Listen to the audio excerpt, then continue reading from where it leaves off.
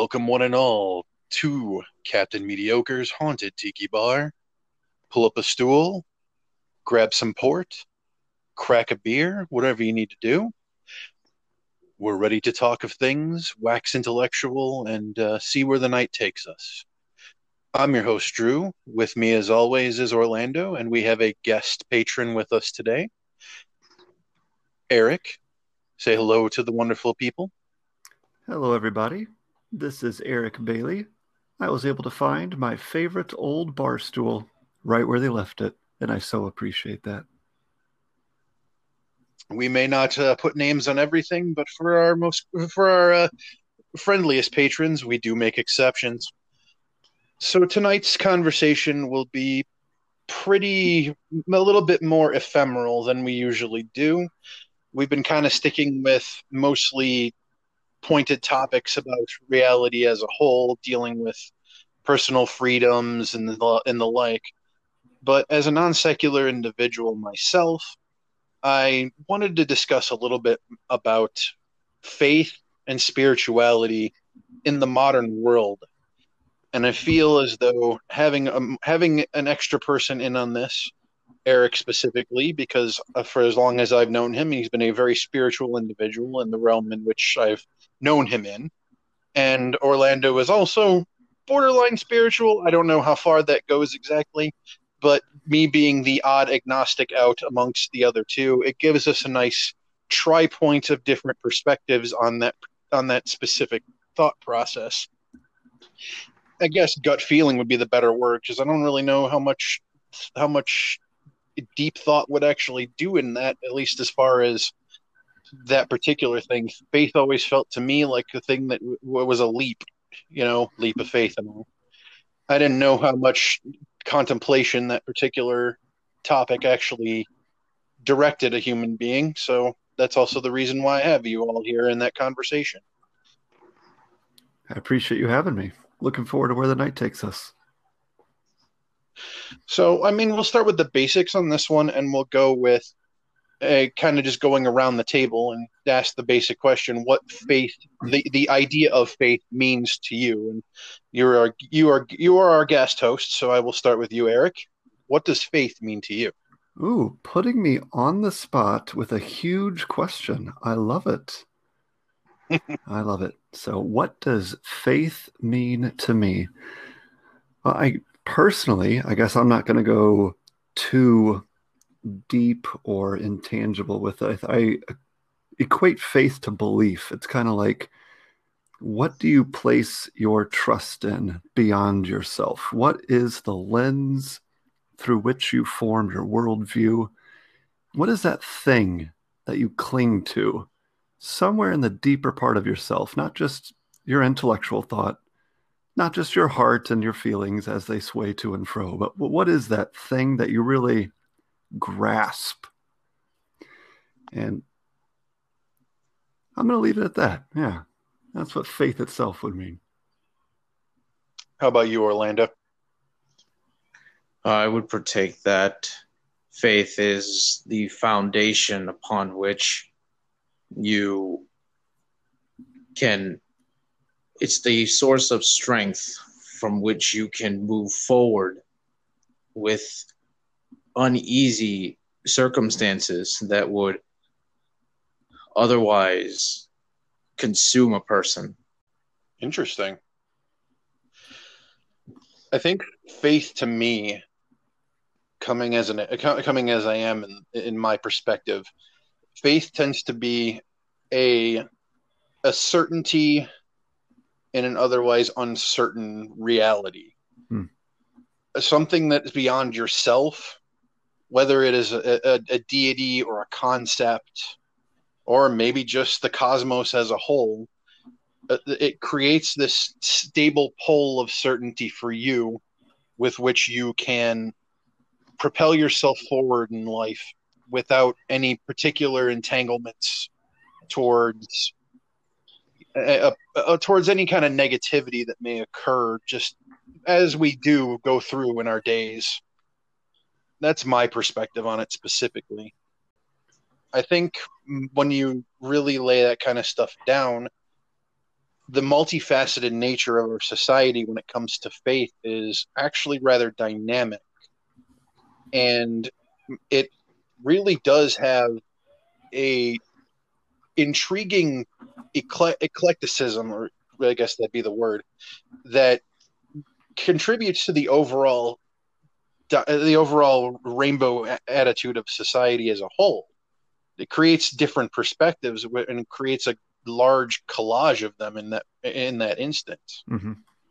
Now, Eric, I don't know specifically what your religious belief is. If you wish to delve further into that, you can. But how does your faith specifically help you in your daily life? Sure. So I will start, if you'll indulge me in a minute or two, just to kind of lay it out where I'm coming from. I attend a Presbyterian church. I myself like to think that my own faith is fairly individual and personal, but to be as specific as possible, I do believe that there was a man named Jesus who did walk the earth at some point. And I do believe in the accounts that follow from the historians that his followers believed he rose from the dead, and their passion from this event led them to leave their families, their belongings, and live lives of complete and utter devotion to this otherwise insane idea, even under the punishment from governments, from society, etc. So I believe God created the universe. I believe Jesus represents the only hope I have for eternity. And this reflects in my daily life through ways as entirely practical as how I spend my time. I try and read my Bible every day. I spend time in prayer. And through the lens of the gospel, which you could spend a whole podcast just on the idea, but I would say that's kind of the core belief of biblical Christianity.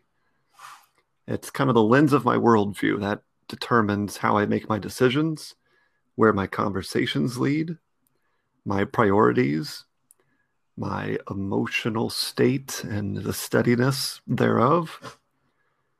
And sometimes that is in ways that are far-reaching, long-term, take years to lay down. Sometimes it's little things like what I choose to say to my 3-year-old son to comfort him in a certain moment. So certainly it's a multifaceted thing. It has its fingers in everything in terms of if you truly believe, then it must be important. And if it's truly important, why wouldn't it have so much to do with everything you do in your life? An interesting perspective you have there. There are some that believe that faith is in itself a tangible catalyst, a way what we mold and shape our perspective reality, how our outlook is molded within that paradigm as well. So I can see that you have a firm grasp of what direction that you have taken your faith and beliefs forward. How about you, Orlando? I never really delved into this with you because it always felt like a weird conversation. But I mean, we're at the bar anyways, so take your sacramental wine and have a conversation about it. Fair enough. Well, you can honestly say that I'm more of a withered Christian, if we really want to be honest with it, because at this current moment, I don't really follow an organized religion. I'm more of a person who takes his previous religious teachings and just be more personal about it rather than anything. But if I really want to be honest with myself, I haven't been practicing nearly as much as I once used to. And for the most part, most of my faith comes from my personal experiences where tragedy has always been at the forefront, and I would somehow escape from that tragedy.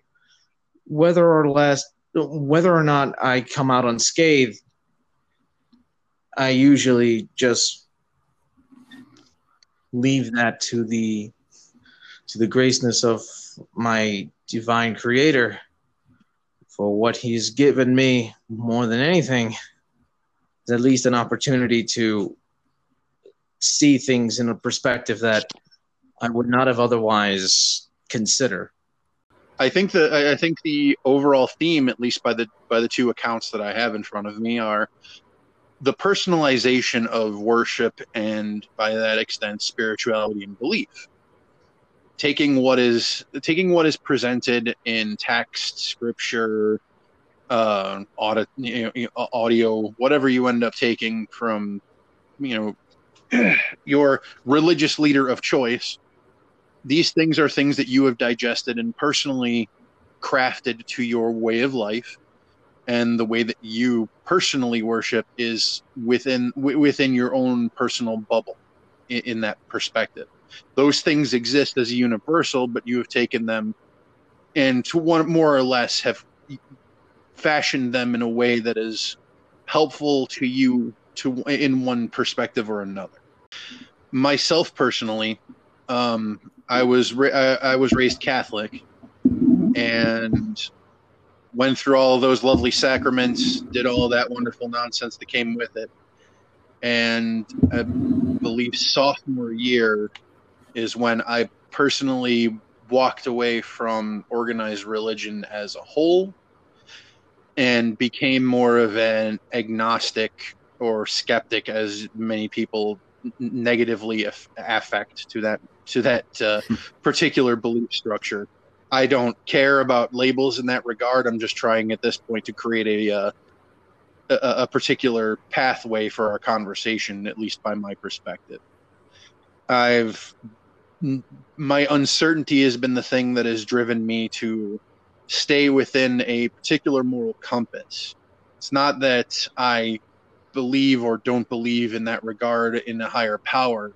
It's that I am because of my mortal countenance, I am incapable of coming to a solid conclusion as to whom or what that may be, and do not feel contented to make a particular prediction or state of worship based on those beliefs. It leaves me in a weird Swiss Army knife scenario of belief structures, because it makes things a little bit easier to digest from different perspectives. But also in the same, it creates a significant nebulousness within my experience as far as religion is concerned in its many iterations. I like to joke when I was younger. It's like I don't specifically believe in a higher power. For all I know, it's a guy named Bob who's just pulling a lever and things happen. Seems pretty basic and rudimentary by prospect, but I mean, it's the best thing I can think of. And honestly, I'm not much for Pascal's wager when it comes to belief structures anyways. Right. For what it's worth, I really like your description of faith as wonderful nonsense. I've heard that. I've heard that to believe in Christianity, just as its own example, does require a bit of coming to grips with the insanity of it, or at least the seeming unreasonability of it. Just to use one example from the Bible itself, you have a story of Abraham, whom God promises, hey, through your offspring, I will have a great nation, and your children's children and all of your descendants will outnumber, the thousands and thousands. And Abraham says, okay, I trust that's true. And then he's on this trip with his one son, Isaac. And God says, hey, Abraham, I need you to kill your son. So Abraham, in his mind, has to hold these two truths up against each other. One, that God has promised him through Isaac he will have a great nation. But two, he has to obey God and kill Isaac.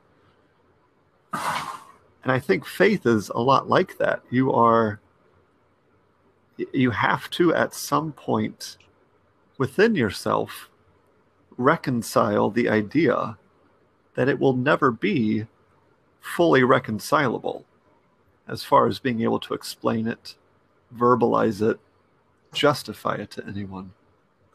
It is a very human experience kind of thing, and maybe even beyond. To be fair, I believe that if we look at it through a modern lens, yeah, it looks incredibly insane. If you look at anything, any story in the Holy Scriptures, you through a modern lens, it's difficult to see the rationale behind any of it. So it becomes, especially with our advancements in the academics, it becomes painfully difficult to simply take what is the Holy Scriptures and just accept them as fact, when from what the knowledge we've acquired over the centuries, it just outright contradicts and debunks everything that the Scriptures provide. However, faith doesn't play into the reasonable. It doesn't play that at all. In fact, it's more towards it comes with something that's means a little more than reason. It defies logic. It defies what we consider rational reasoning. It's not about the rationale. It's about something else. Exactly. I agree. I think if you look at the duality of human nature as a whole, and this is purely a mental and emotional capacity, religion to an extent fulfills a subconscious need as well as a conscious thirst for certainty in a situation such as living overall that is 100% uncertain.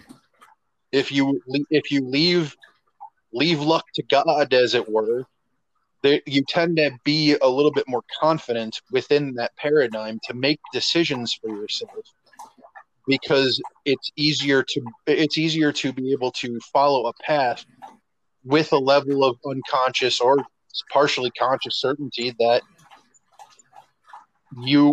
those things will come to fruition, at least to one perspective or another, even if you don't specifically know how that will actually even out. Yeah, it's kind of that idea, right, of humans reckoning with their mortality. To think about, am I just really going to cease to exist?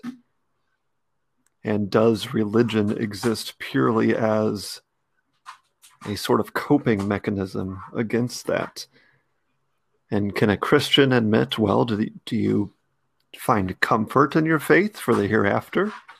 Is that even part of why you believe? And you can lead people down avenues of conversation that are very vulnerable and maybe even uncomfortable for them. But that has to be a part of it as well. I think in a modern contemporary setting, discomfort tends to be one of those things that has kind of been tossed to the wayside, because the abundance of creature comforts have given us a nigh limitless avenue, especially in first and second world nations, to never really have to come to grips with our mortality in direct conflict. But moreover, the value in religion allows for a specific level of introspection that I think that your modern or postmodernist individual tends to circumvent from time to time, more so than they'd like to admit. Whereas a person with those particular proclivities, especially with a very solid religious foundation, they know that they could sit down and commune with their prospective celestial being and have a conversation with them, or moreover be able to talk with themselves, knowing that they're under the comfort and aegis of that deity. So there is a certain level of value in that, at least to a measure, by my perspective. Yeah, that's interesting. Like I've always said, I'd rather everybody believe whatever they want to believe, because if and especially in the personal context that you and Orlando had spoken of, because those are things that you have taken unto yourself. While you do preach joy within the parameter of your deity, Eric, you've never been, at least by my measure, particularly pushy about it. You've merely just presented the information that you believe people would find useful in finding a path for themselves if it leads down to the road that you have, or even if it's parallel. It's something that you're okay with, but moreover, you have taken a more passive approach to it. Because honestly, if someone comes to you can no more control the conclusion someone comes to than you can the weather. Right. So having just presenting your case, as it were, definitely has a merit within the context of a greater community strengthening, as it were. Yeah, and that's even an endless rabbit hole of conversation and debate within the Christian church. I can sit down with members of my own church and get into discussion as to what extent we are called to share our faith. Because as a Christian, I have a moral imperative. Like, I believe, I actually should be telling people about Jesus. That should be something that happens explicitly. But do I want to be the guy on a street corner with a megaphone yelling at everyone, telling them they're a sinner? No, a pragmatist can recognize that's not going to be a fruitful endeavor, right? So you go ahead. To be fair, that kind of description just fits the typical overly zealot that many people try to characterize and point at when in discussion in disfavor of religion. Because unfortunately, if we look up throughout history, that's what we tend to find. It's the corruption of these faiths by the wicked and the zealot who would, push their faiths upon the rest of the world, be it what you may. So I think that still lingers to this day. So it makes it more difficult for those such as yourself to go out and be more civil when it comes to preaching the word of Christ. Because that legacy still holds. It still holds very strongly to the embittered hearts of the ones who disavow religion on all fronts. It is a context thick with eggshells in the minefield. But I have to wonder, if we were to be entirely fair, would we have to admit that there are even other hobbies and passions that there are overzealous people too? You hear jokes about vegetarians and CrossFit people that are so eager to tell you about their hobby that it turns you away. But I think it's fair that Christians have a bad rap, because there have been enough bad actors over time to leave quite a legacy, like you said. I would contest that, and this is a perspective from a former Catholic.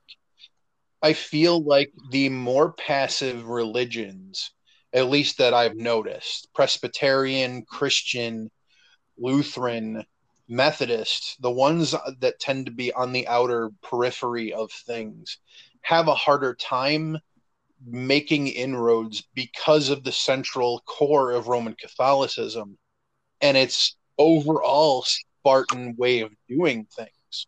Very sterile, very terse way of doing things has created for you is essentially an albatross around your neck, because your way is much more gentle than the prospects of old Catholicism as a whole. Theirs was more of a way of harsh conversion, whereas your perspective tends to be a lot more of the lamb, as it were, in trying to bring people within the fold.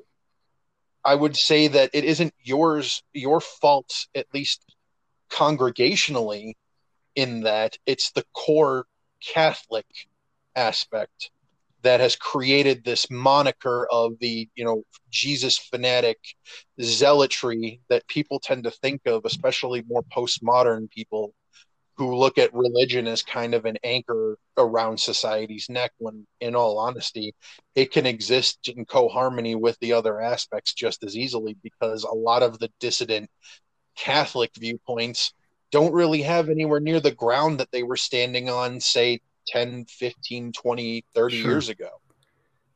It was funny, you mentioned earlier the term organized religion, and I almost mentioned, I'm not a fan of organized religion. Yeah, I'm a Christian, but I look at my own faith and it doesn't resemble an organized religion. It might resemble a relationship, but it's hard for me to really get passionate about organized religion. I don't know. But I have to wonder too. I think if we pull back to the larger subject at hand of faith, I do wonder what you guys think. Obviously, some people embrace faith and some people kind of buck against it. Do you think there are reasons that people reject or kind of rebel against faith besides the overzealous folks out there? Faith is rejected, in my opinion, because there is nothing else to them besides the void, the unknown.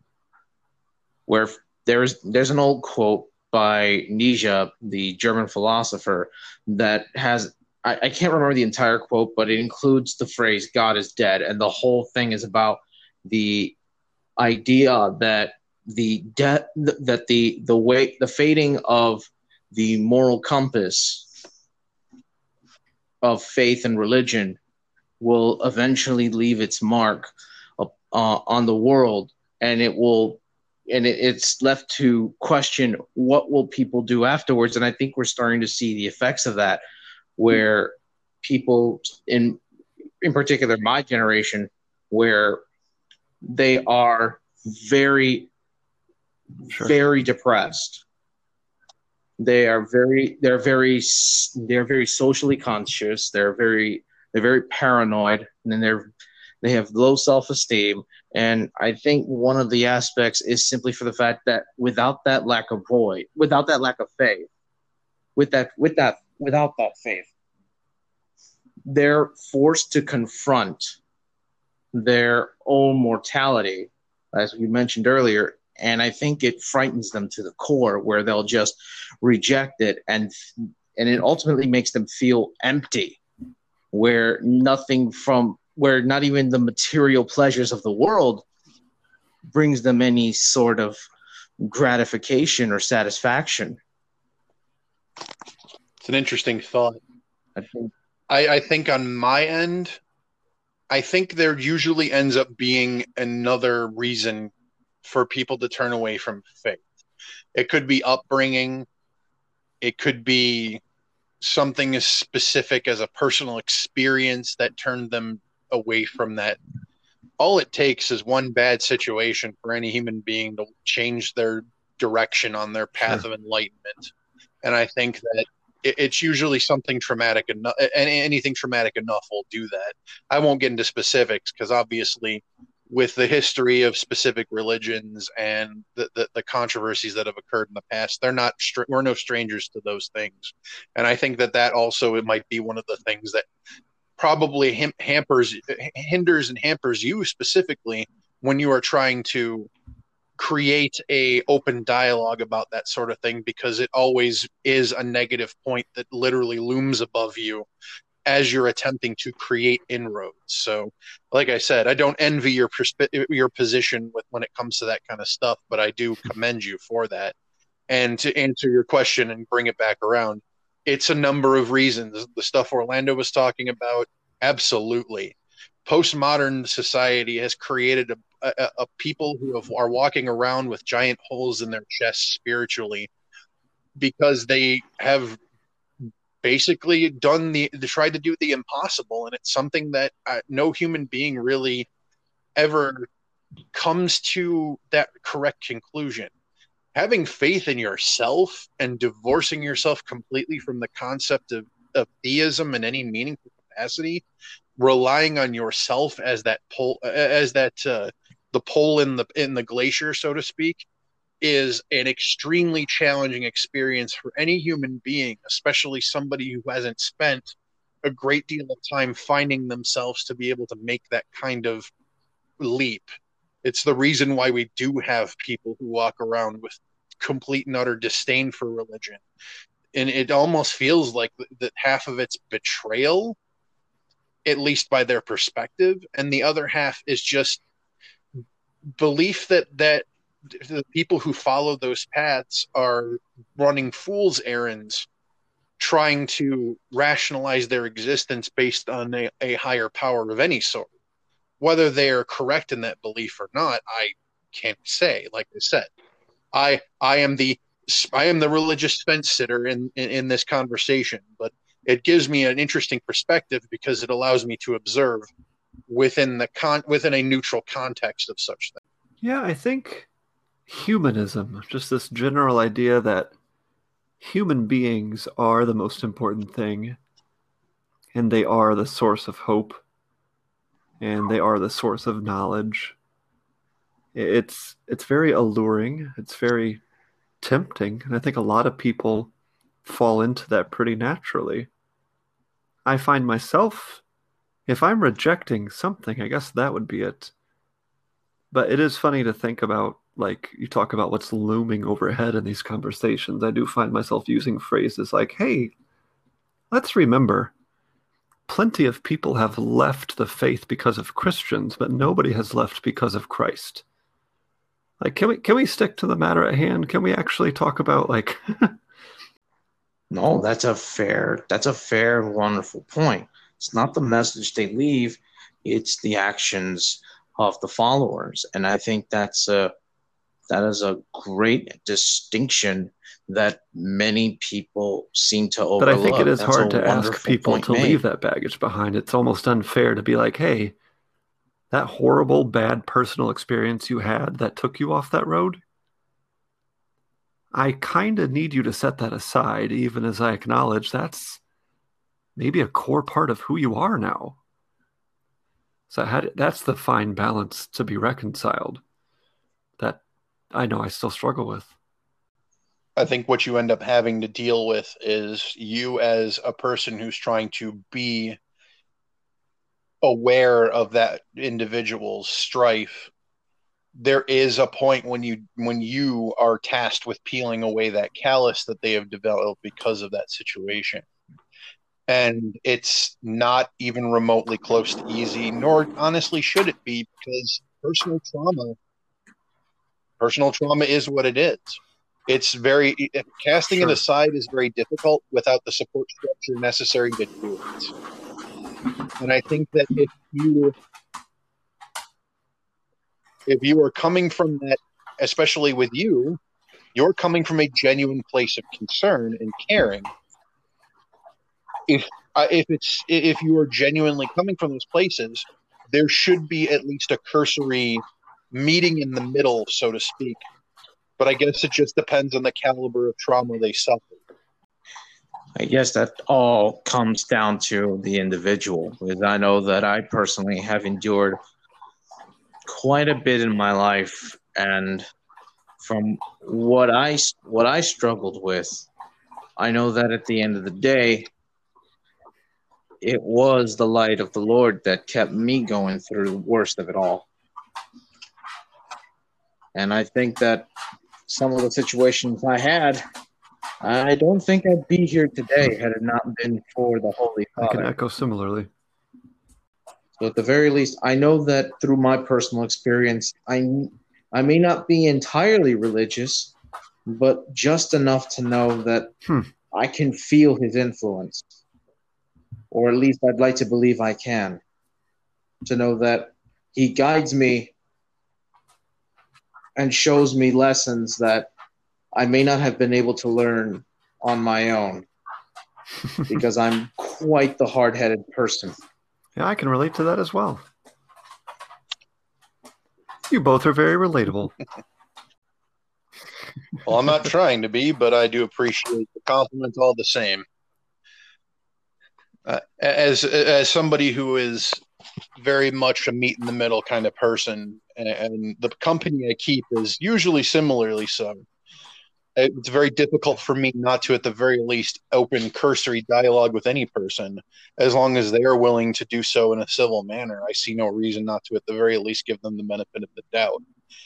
Now, that perspective has been considered anathema of late, but I refuse to change my course because it's the core of who I am as a person, and I don't see any reason to change it because of a vocal minority who views the concept as counter to their particular beliefs. I don't want to say tribalistic beliefs because that feels a bit more denouncing, more of a specific perspective. And a trope. We'll go with trope because that feels semi-scientific enough where we can keep going along that. Why not? And the company I keep tends to be varied in that viewpoint because I myself, in my personal path, want a varied group of people to be around me because it subconsciously, or the way that I function in this world is very much a perspective of binding people together in some kind of friendship or at the very least conversation. And maybe that has to do with my upbringing and the tension that came from that. I couldn't tell you.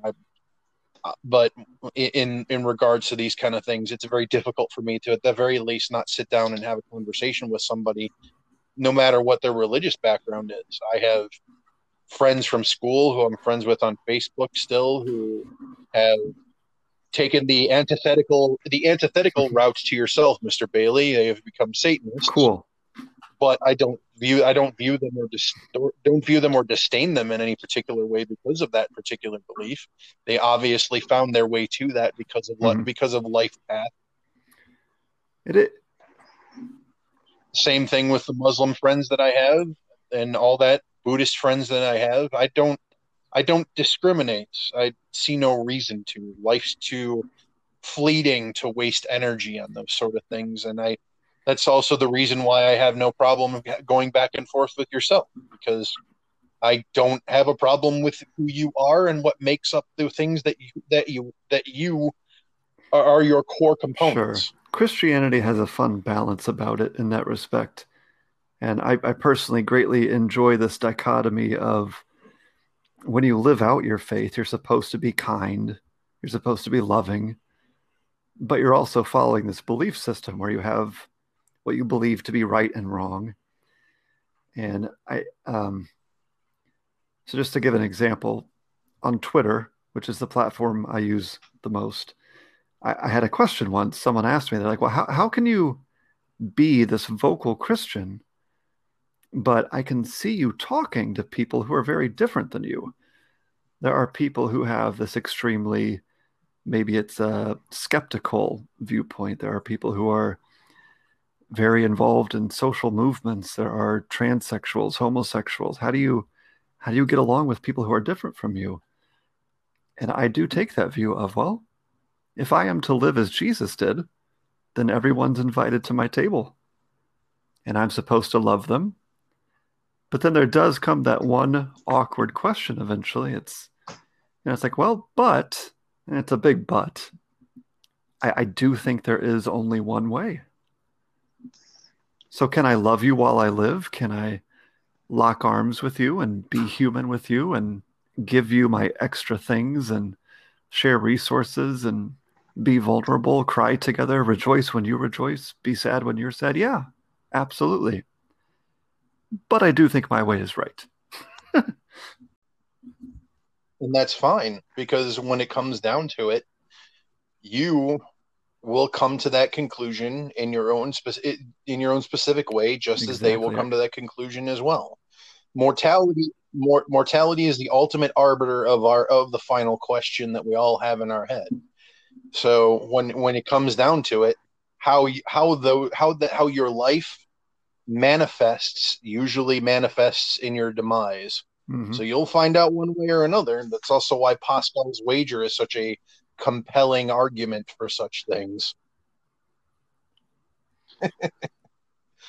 But it is appreciated that because of your own personal beliefs, you never have to worry about that kind of thing, because within your personal belief is the community that you create.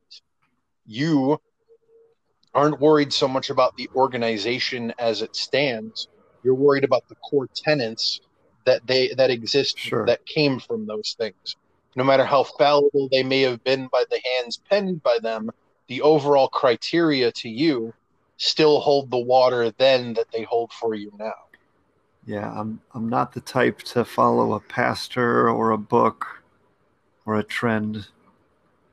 I just try and live my life by the best moral guidance I have in the word that's provided. I don't know. And that's fair. I think there's been in my opinion, an exaggeration of contempt towards men of faith such as yourself for the level of hypocrisy that many have poorly shown, but they don't acknowledge the ones who are, they aren't as zealous or as, but still offer a great deal of passion, such as yourself. Just hearing from you, I can clearly get that you're a man of passion, and I can respect that, especially when it comes towards your faith. Yeah, I figure I don't have much in this life, but I have that. I think it's good. So I'm going to hang on to it pretty hard. Yeah. With Both hands and a leg sir, wrapped with around both it if I hands. can. Go for the body pillow action. I love it. But yeah, I think that modesty can be respected. I can respect that. I commend you as well in that regard. Do you find that the conversations you have, as a question to you, because you do talk about your Twitter goings on, what is the most compelling conversations you tend to have with people of your faith, people of other faiths, or people of no faith? That is a very interesting question. So I'm going to give two examples, and it's going to seem like a cop-out because I'm not really picking an answer, but I'll just give, like, if I look back over the past decade, I think of two conversations that stand out. I'll go ahead and lay them out here. Because one was from a believer and one was from a non-believer. So the conversation with the non-believer that stuck out was one day I just said, "Hey, hi everyone, like, I'm a Christian. Do you have any questions? You can always ask me."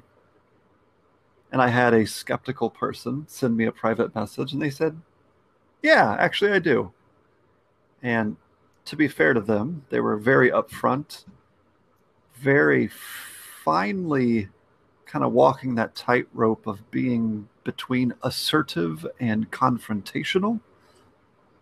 I think their view was more to challenge me than to really have a conversation, but that was fine. I put the gauntlet out there, so to speak.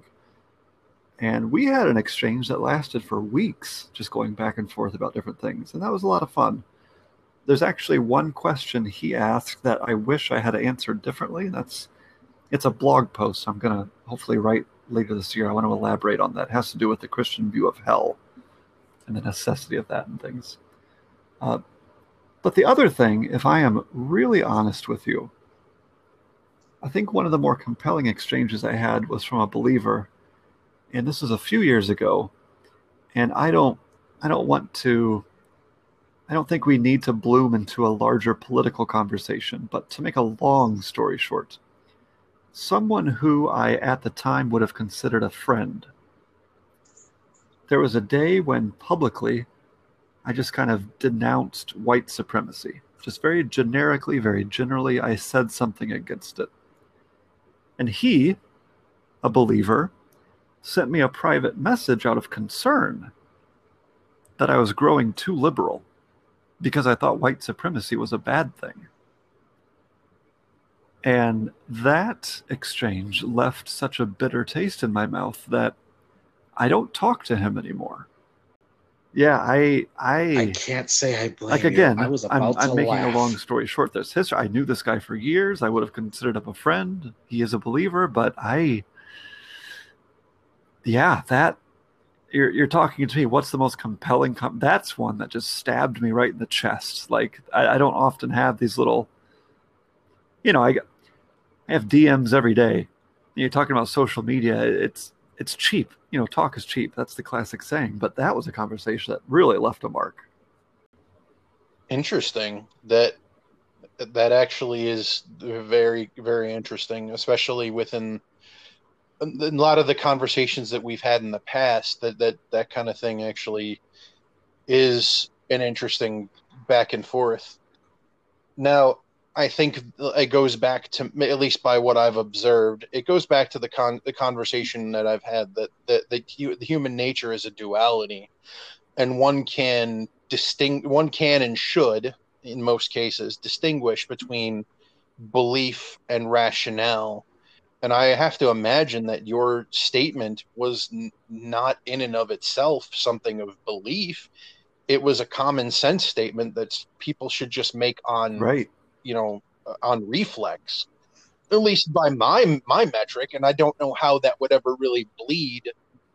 I mean, you could make obvious parallels if you felt the need to, but and by a humanist standpoint, completely divorced from religion, that should just go without saying, without you having to attach a marker of some kind that Right. has And I any think header towards that's, I your mean, religion at all. again, I don't want to get into too much of a bigger conversation because this is a topic that has been years going on between lots of people. But I think many Christians today, they may say that they worship God, but they're actually worshiping something else. They feel this deep compulsion, this need to publicly be seen of a certain political affiliation.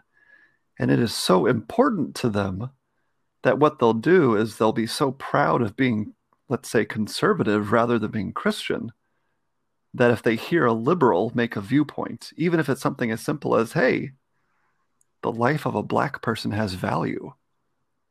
Well, then in their mind, they're like, well, gosh, I'm on the other side. I have to say something against that. And it's like, whoa, wait a second. Like, what is your actual highest priority in life? Why is it so important to you to be combative about this? It's really strange to me as someone who, rather than be political first, I try and be Christian first. I'm left scratching my head a lot at how other Christians conduct themselves. I think that's more on the cultivation of this highly politically charged atmosphere that we now live in modern society, because I don't believe this was at least as prevalent 30, 40 years ago, where politics and religion were a bit more, I would say, mellow, for lack of terms. Um, because clearly nowadays, and this comes from both sides of the political spectrum, regardless of what faith you may hold, they seem to antagonize each other to the point where we are no longer looking for common ground. We are now looking for Sure ways to and I essentially clash. I think it's funny. And it's become quite a I problem. wrote a paper in sociology class once, this is years ago, about this idea of extremism and has it gotten better or worse? And I think what's happened in some ways is actually, you think it's really super bad and you almost have to hope like it's never been like this, right? But keep in mind, at least we're not like literally burning humans at the stake because we thought they're witches, that kind of thing. But I think what happens is the way people form their identity and the way they navigate the world as a result of that has kind of shifted. If you go back 300-400 years ago and you ask someone like, who are you? He might say, well, I'm Tom, the blacksmith. But if you ask someone today, like, who are you? They launch into an identity that is formed on their opinions on things as much as any actual hands-on thing that they do in the world, if that makes sense. It leads to a whole different arena of how we argue and what weight we give to things. It's definitely created a combative scenario where where the battlefield, as it were, of conversation will always come to blows no matter what, because one or both of the individuals in in the conversational circle has decided from the forefront that they are going to push till things become heated. It's a terrible side effect of several different problems, and it's something I've talked about. I actually talked about in our last podcast, if I recall. The conversation, the town square, as it were, has become digitized, and because of that, all of the social contracts that we have in real life, that we have in our normal conversations, things that we wouldn't say to each other face to face because we just know better reflexively, fall to the wayside because of the digital landscape, because nuance does not have an effective foothold in a place where someone Sure. cannot see your facial expressions or your body language. And it creates this void where you should be able to create mutual understanding. And it forces you to take this weird, over articulated, ham fisted methodology to get to a conclusion with somebody. And literally, it's as my old manager said, it's you have to be able to slam your head against the same wall every day to get the results that you want. And, and with regards to the internet, that's exactly the way it is. I've had conversations with people. I particularly, my perspective on things is, for instance, because you were talking about conversations that were much more in depth or more impactful. I had a conversation with an individual who was pro-life. I myself am pro-choice, not to the extent that most would think I would be, but I managed to come to a mutual understanding with that person where we both walked away, where both of our belief structures were intact, but there was understanding developed. And I did this through PMs on Twitter, something that I didn't think I would be able to actually accomplish. And I honestly was the first time I'd ever interacted with somebody on Twitter at that point where I walked away feeling like I actually did some good on a platform that feels very much Sisyphusian in nature when it comes to trying to come to mutual understanding. So I absolutely see where you would where people would have that stressor. Ab- Absolutely. Yeah, and to be clear, I think it's a human thing. I don't want to, by my earlier comments, make it seem like I blame one side or another. I think every side, quote unquote, is guilty of this. It's, yeah. And Orlando, I want to hear your thoughts more, but the one Oh, of quick thing I'll course, say is I absolutely. think the internet itself just accelerates things in terms of topics and trends and what people talk about, how they believe and feel. I think it has affected humanity on a scale we're not going to appreciate for generations. Like I don't think we realize how deeply it's changed the fabric of just how we are. Oh, of course. Yeah, I agree. It's the level of convenience that the internet offers, the simplicity of it, of being able to Hmm. communicate with one another with little to little to no barriers that uh, essentially enables and even encourages people to speak their mind, which is the most ironic sense of since nowadays people are constantly trying to argue the idea of not being able to speak your mind, at least not without consequences so severe that you would dare not bother to do so ever again. And I think that's one fear that people have developed over the past decade. One of the things that I've always stressed about the internet as a construct was that it creates global awareness in sacrifice of local awareness. We are globally aware, and in and of that, we are locally blind because you're worrying about greater things outside of your immediate community, things that you wouldn't normally have access to because of such a large network of information and perspective and sound clips and video clips, things that you wouldn't have access to 30 years ago without help from, primetime news networks. Things that you can just click a button and have access to, videos of war, videos of strife, videos of peaceful protests, specific things to that nature across the world that you wouldn't even have any idea those things occurring in your 9 to 5 job without that particular vehicle of information. And it's created this in this stress, I feel, on the human psyche that, along with the acceleration that you spoke of, is going to definitely mold and shape the practicality and temperament of people going forward, especially as more generations acclimate to an increasingly digital landscape. Given that being said, okay, trying to track back a little bit back to the topic at hand. With all that being said, how do you use faith to cope with?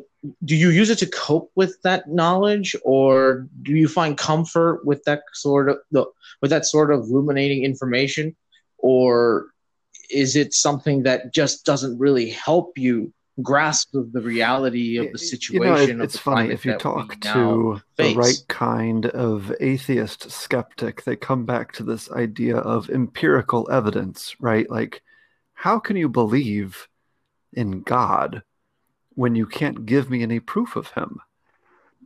And one thing I like to talk about in those conversations is the fact that as I live my life and navigate the world as a husband, as a father, as an employee, as someone observing both world news and just the things going on in front of my face, my faith is bolstered strongly by the fact that humanity exists in exactly the state the Bible describes it to be.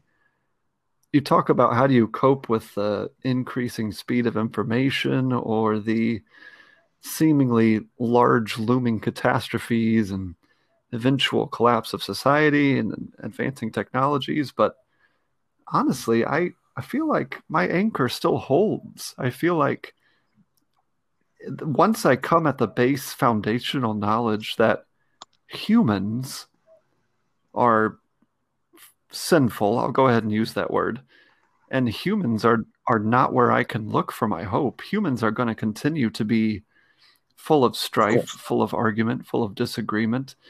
We're going to have wars, rumors of wars. We're going to have all these things, with the internet or not.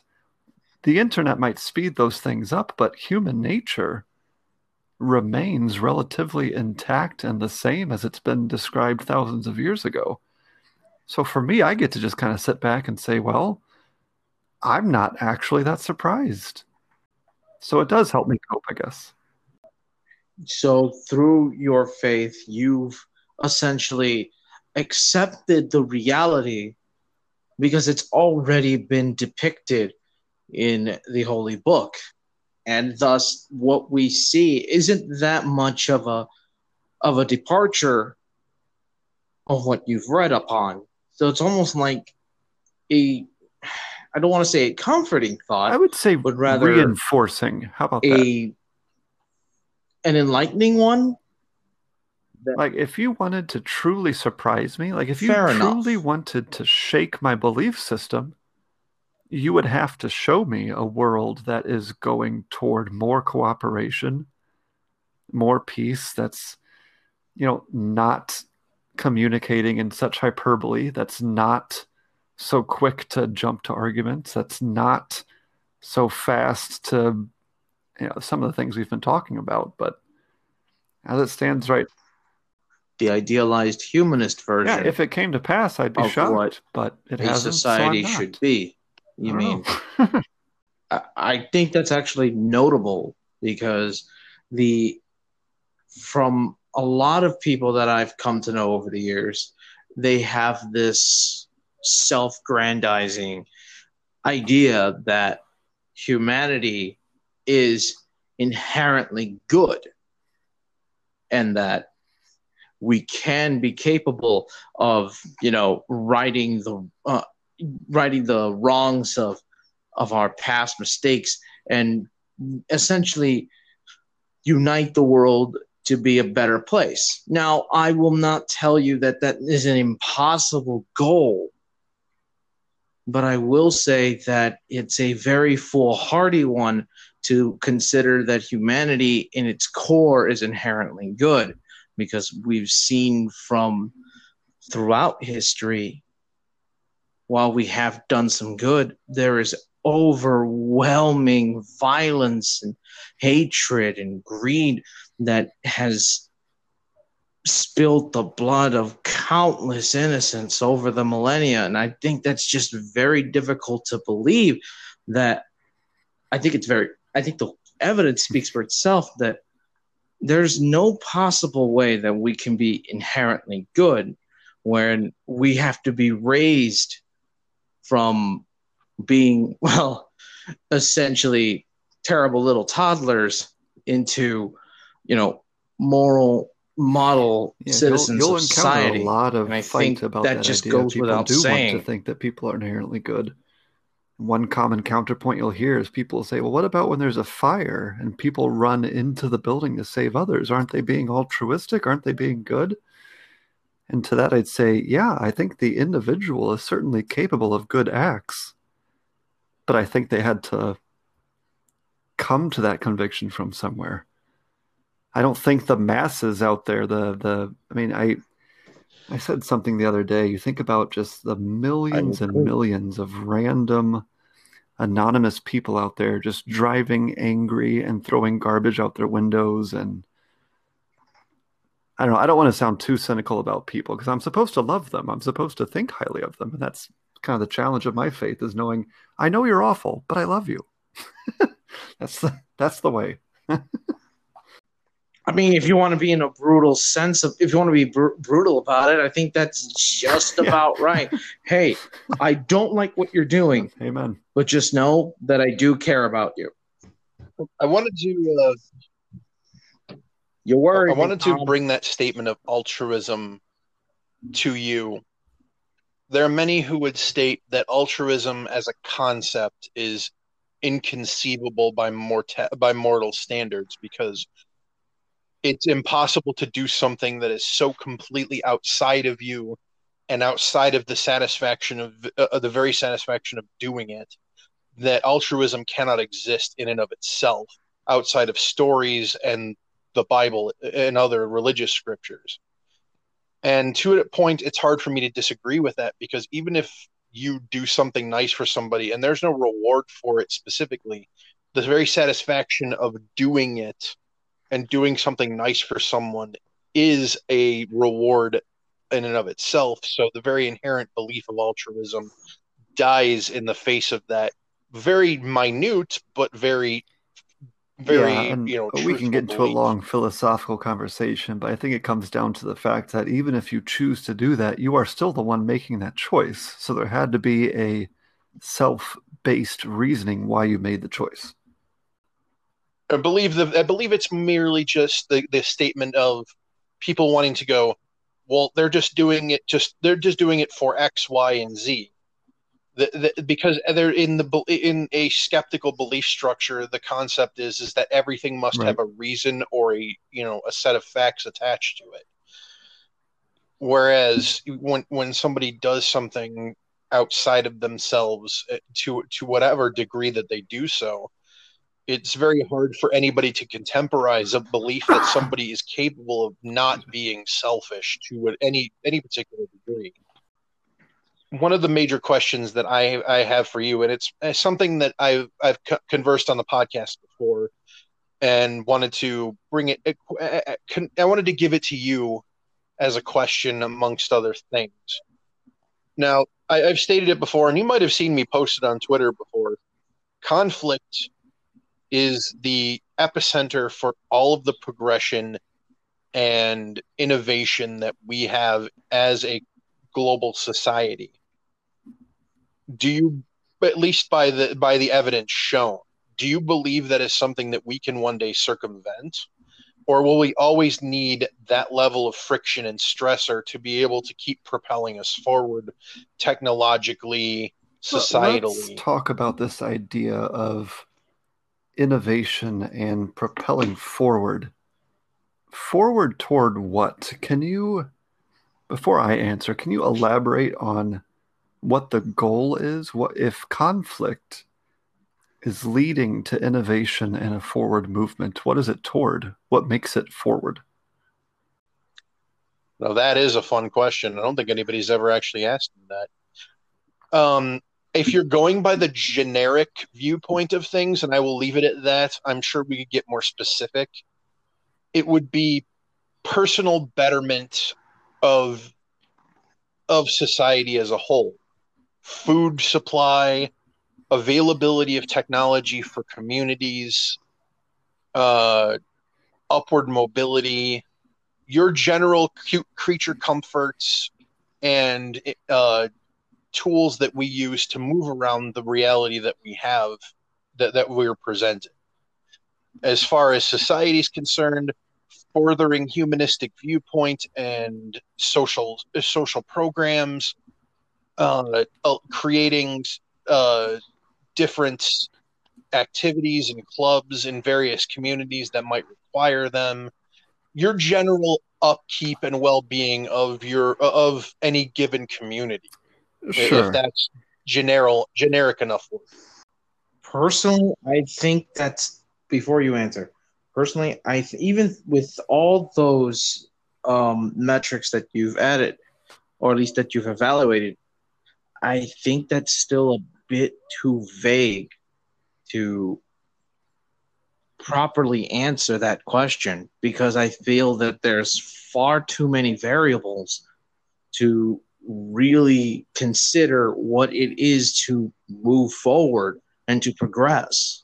Because as time passes, our feelings and ideas and thoughts on what is progressive changes. Right, but we don't quite maintain the same ideas like we have before, even with those general right, standards. but I think if you go by the core of what progression ends up being, you merely have to look at the basic survival structures that we've set forth since time immemorial. You don't even have to, attach all the accoutrement that I had to the statement. A roof over your head, upward mobility, food in your stomach, and medical care can be the generic, if you really want it to, if that's a much more defined demographic for you, Orlando. I mean that's fair. The reason I say is because if you, and again, this is my history buff going here, if we go back, let's say 5,000 years, the idea of what it means to be to progression would be the preservation of the legacy of the society you uphold. And we can see that in examples such as in ancient Egypt, where the idea of building giant pyramids to immortalize yourself was in many ways what progress was. And it was something that continued on for thousands of years. I mean, if you're looking at it as from a preservation standpoint, then that would be more of a conservation, would it not? But that was perhaps, but it's just all I'm saying is that the idea of progress and the idea of what it means to be a better society in its whole changes over time, and it's never really been consistent enough for people to just simply agree upon a general consensus of what it is.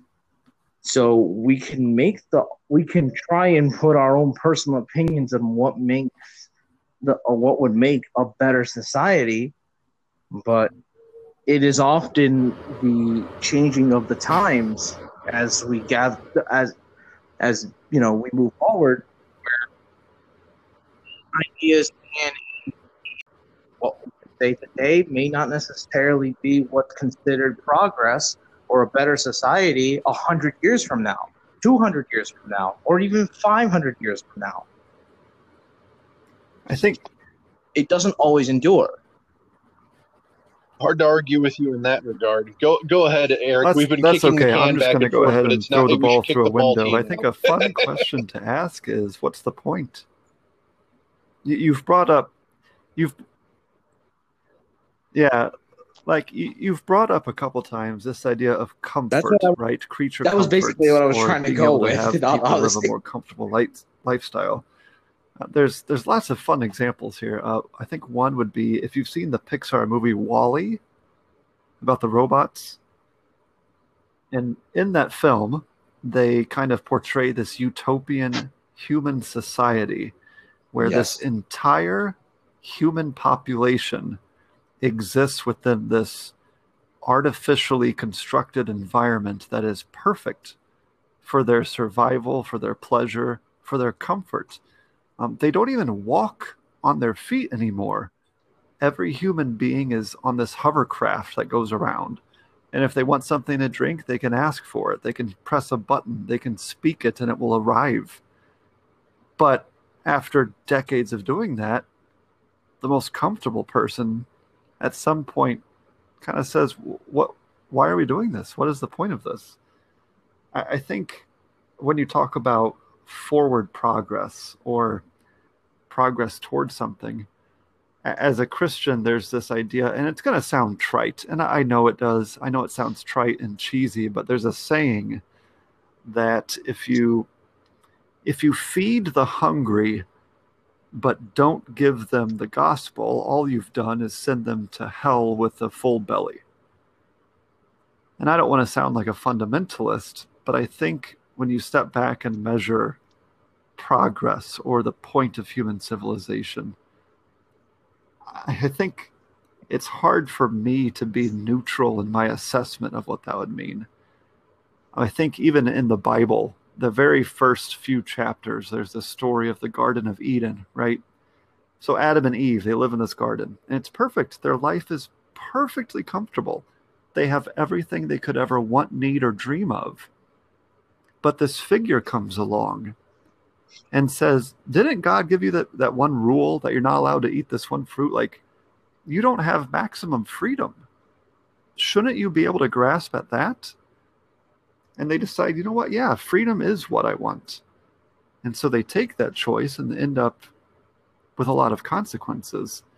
And I find it very poetic and reinforcing, as I did before, that even now, especially in American society, you see people equating maximum freedom with maximum morality. And they think, well, if I have my freedom, I'm at the best place I can be. And I think while their confidence may be absolute in that, from my perspective, I think they are incurring more consequences than they might realize. I'm not even sure I answered your question, but like I said, I threw the ball out. I wouldn't have thought of it that way. No, you actually did, but in moreover, you've affirmed my statement. But your statement more was a general friction scenario as opposed to the concept of the general nebulous looming conflict. It's more of you need the friction to be able to propel yourself forward to do those things, as opposed to endless conflict of war, strife, terror, murder, etc. Yours is, if everything's presented to you on a silver platter, you're never going to go outside of your own bubble to try and become greater than you are. This view, but I would even say that conflict is inevitable. So progress is instead measured by what you do with it. Very nice. I appreciate that viewpoint. It's kind of like marriage, right? If you never have an argument, then only one of you is doing the thinking. Yep. Actually, that's probably barely related, but I'm going to go ahead and say it anyway. Only two of you here are married, so I can't even No, have my that's input on fine. that. Your perspective on this is not limited because you do not have matrimony in your life, and I don't think Eric or It's or probably myself would ever valuable. hold that against you. Yes, yeah. Fair enough. Perspective usually is. Now, I wanted to go back and circle back to something that you had brought up before, and it's the thought trap that you say that you fall into a lot, which is the question that's always presented to you is that if there's no proof of God, how do you believe in it? And I actually have an answer to that, and I never thought I would actually find it, but I got to thank Matt Groening for that one specifically. I'm going to go a little nerdy on it and go to Futurama. One of the statements made in that one episode where Bender becomes God for a bit was God ended up saying the one thing that makes the most sense. If you do your job correctly, they'll never know you did anything at all. Yeah, that's an interesting one. It's an interesting perspective too, because the viewpoint is why do you need a flagrant, overarching beam of light that lands on something, and the hand of God comes down? Why as a faithful individual would you require such overt acts for you to have for your faith to be solidified? If you believe something because you got up this morning and you got to watch a flower blossom, in and of that, those are the things that you specifically would find value towards your deity of choice. So that makes things much more digestible for the faithful in that perspective. And it's something that I always found heartening when it comes to having these conversations with faithful people, because it's just like, well, why don't they need the things that their Bible talks about God doing all these huge things, the deluge, plagues, frogs, etc. It's like because he already did it. I don't know. I mean, when you've already, I would say God's an eclectic individual by that metric, at least as far as a deity is concerned. You never want to go and do the same thing over and over again. People will accuse you of being bland. Yeah, I will speak to a couple things that this planet is related ideas. There's a fun thought experiment. Let's say that humankind looks out the window one day, and in the sky at night, the stars are aligned in such a way that they now clearly say in English, in a constellation, the full sentence, Jesus is real. The question is, how long would it take before a secular skeptical viewpoint was offered as an explanation for this phenomenon and accepted? How long would people grow so bored and so commonplace of that unusual event that it no longer seemed extraordinary? How long would it take before the stars moved out of alignment and future generations never even believed they were once in those positions? And then you start to think about that and realize, well, have we already encountered those kind of events in our human civilization? Or even in your life? How many divine events do you have? Personally, do I see miracles every day? The kind of things that even a skeptic would have to reckon with as maybe being proof of a divine being? No, I don't. But have I encountered a few events that I definitely don't have a rational explanation for? And I take comfort in maybe knowing the source of those events? Yes, I've had a few of those. But also, you can come at it from another way. You talked about, like, if you do your job, they never notice kind of a thing, or that preemptive, God already did it. In the Protestant tradition, like, there's Catholicism and there's the other way of going. We have this idea in Latin called sola scriptura, or scripture alone. And it's this idea that even in Christian circles, we ask each other, why don't you hear from God? Why don't we hear from God anymore? and the answer that many people adhere to, and I personally embrace about 90%, but I'm just going to give it for the sake of discussion tonight. The idea is because God already said everything he needed to. The message is there. That's why false preachers can so easily be labeled false teachers. The televangelists that say they have a new message from God. No, they don't. God already said what he needed to say. The message is intact. It's true. It's good. It doesn't need to change. It needs nothing added to it. But the one other thing I'll say is I hesitate because I can't think of the specifics, but if you actually do your research, there's really interesting cases out there, like entire scientific papers written on ideas like proximal prayer, where the most neutral observers possible have looked at cases where people have been healed. That's just one very specific example of a possible proof. And they come away with, well, okay, this person had a medical condition, has a paper trail history of doctors and medical professionals treating it, and then they went to a religious service, they were prayed over, and now they no longer have this medical condition. And medical professionals have attested to this. And it's things as extreme as like, well, this person couldn't digest food. They were fed on a feeding tube since they were a child. They went to a religious service, they were healed, and now they eat fine. What is that? So, like I said, there's a lot of ways you can go with that discussion, but I feel okay with where I am. Glad to hear it. I can't personally, or I should say, I don't have like any, outside examples. I can only reflect upon my own personal experience. I'll go ahead and discuss this one. So when I was 18, I worked for a parcel company in the town I lived nearby.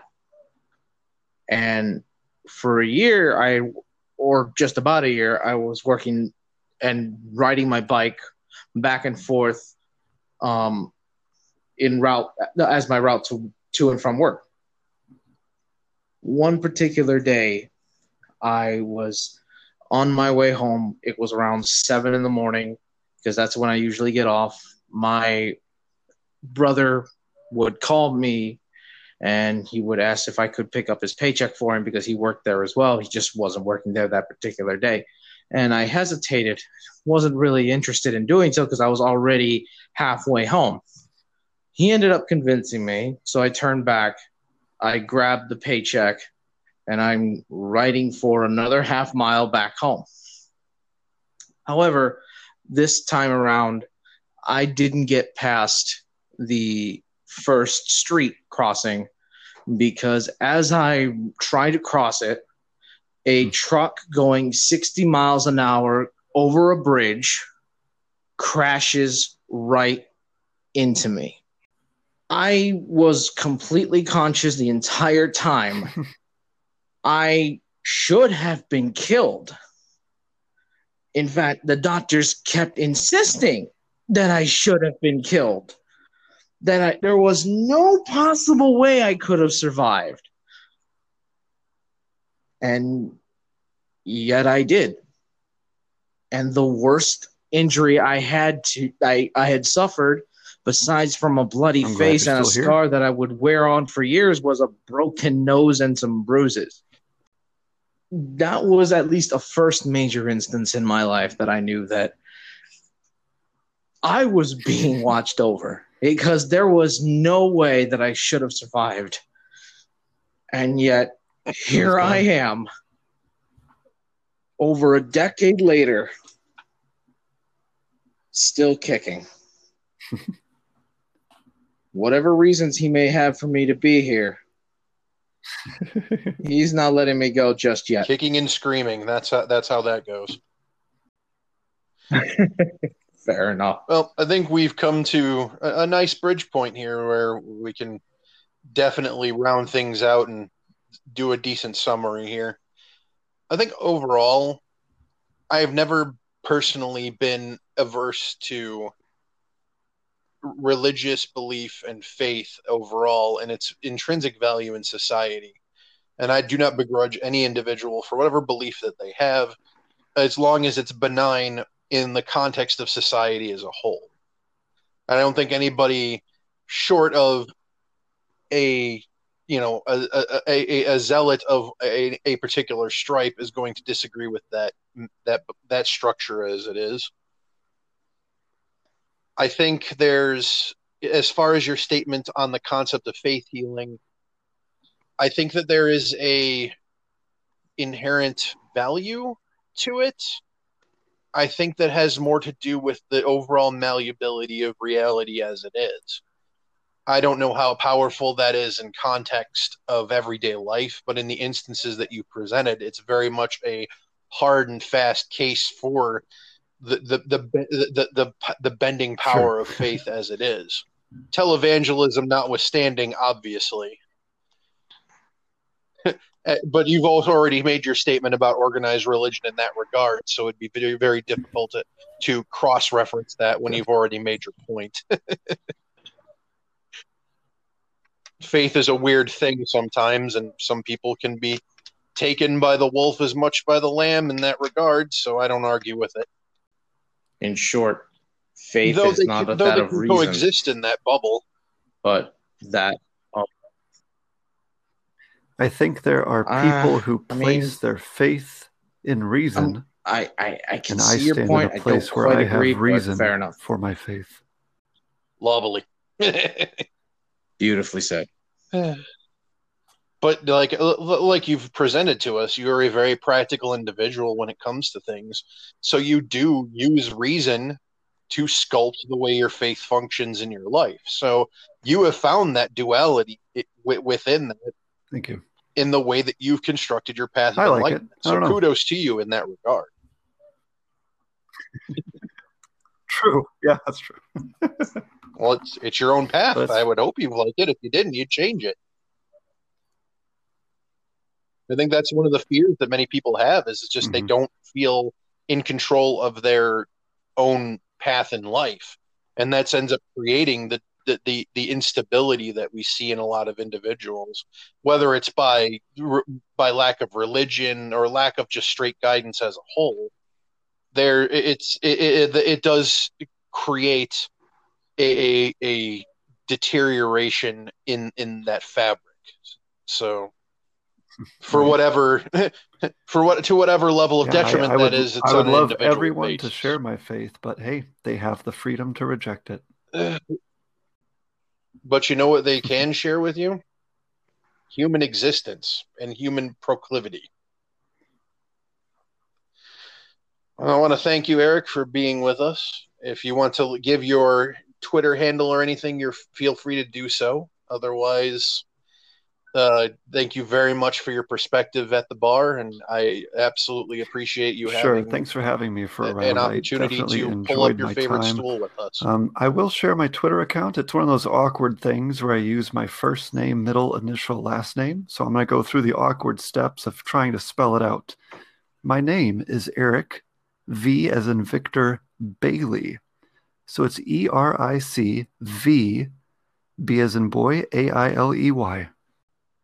That's me. Fair enough.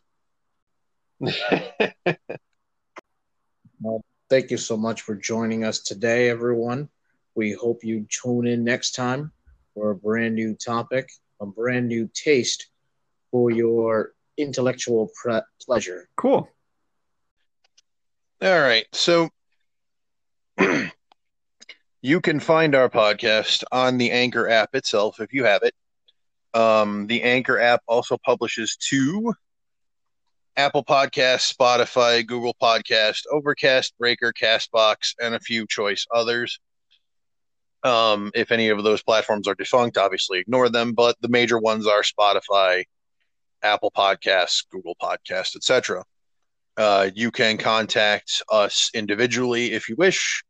I am at Punk Toast. I'm sorry. I am Punk Toast on Twitter. There's no at there. You can also contact me via Instagram also at Punk Toast. Go ahead, Harma. What's your shtick?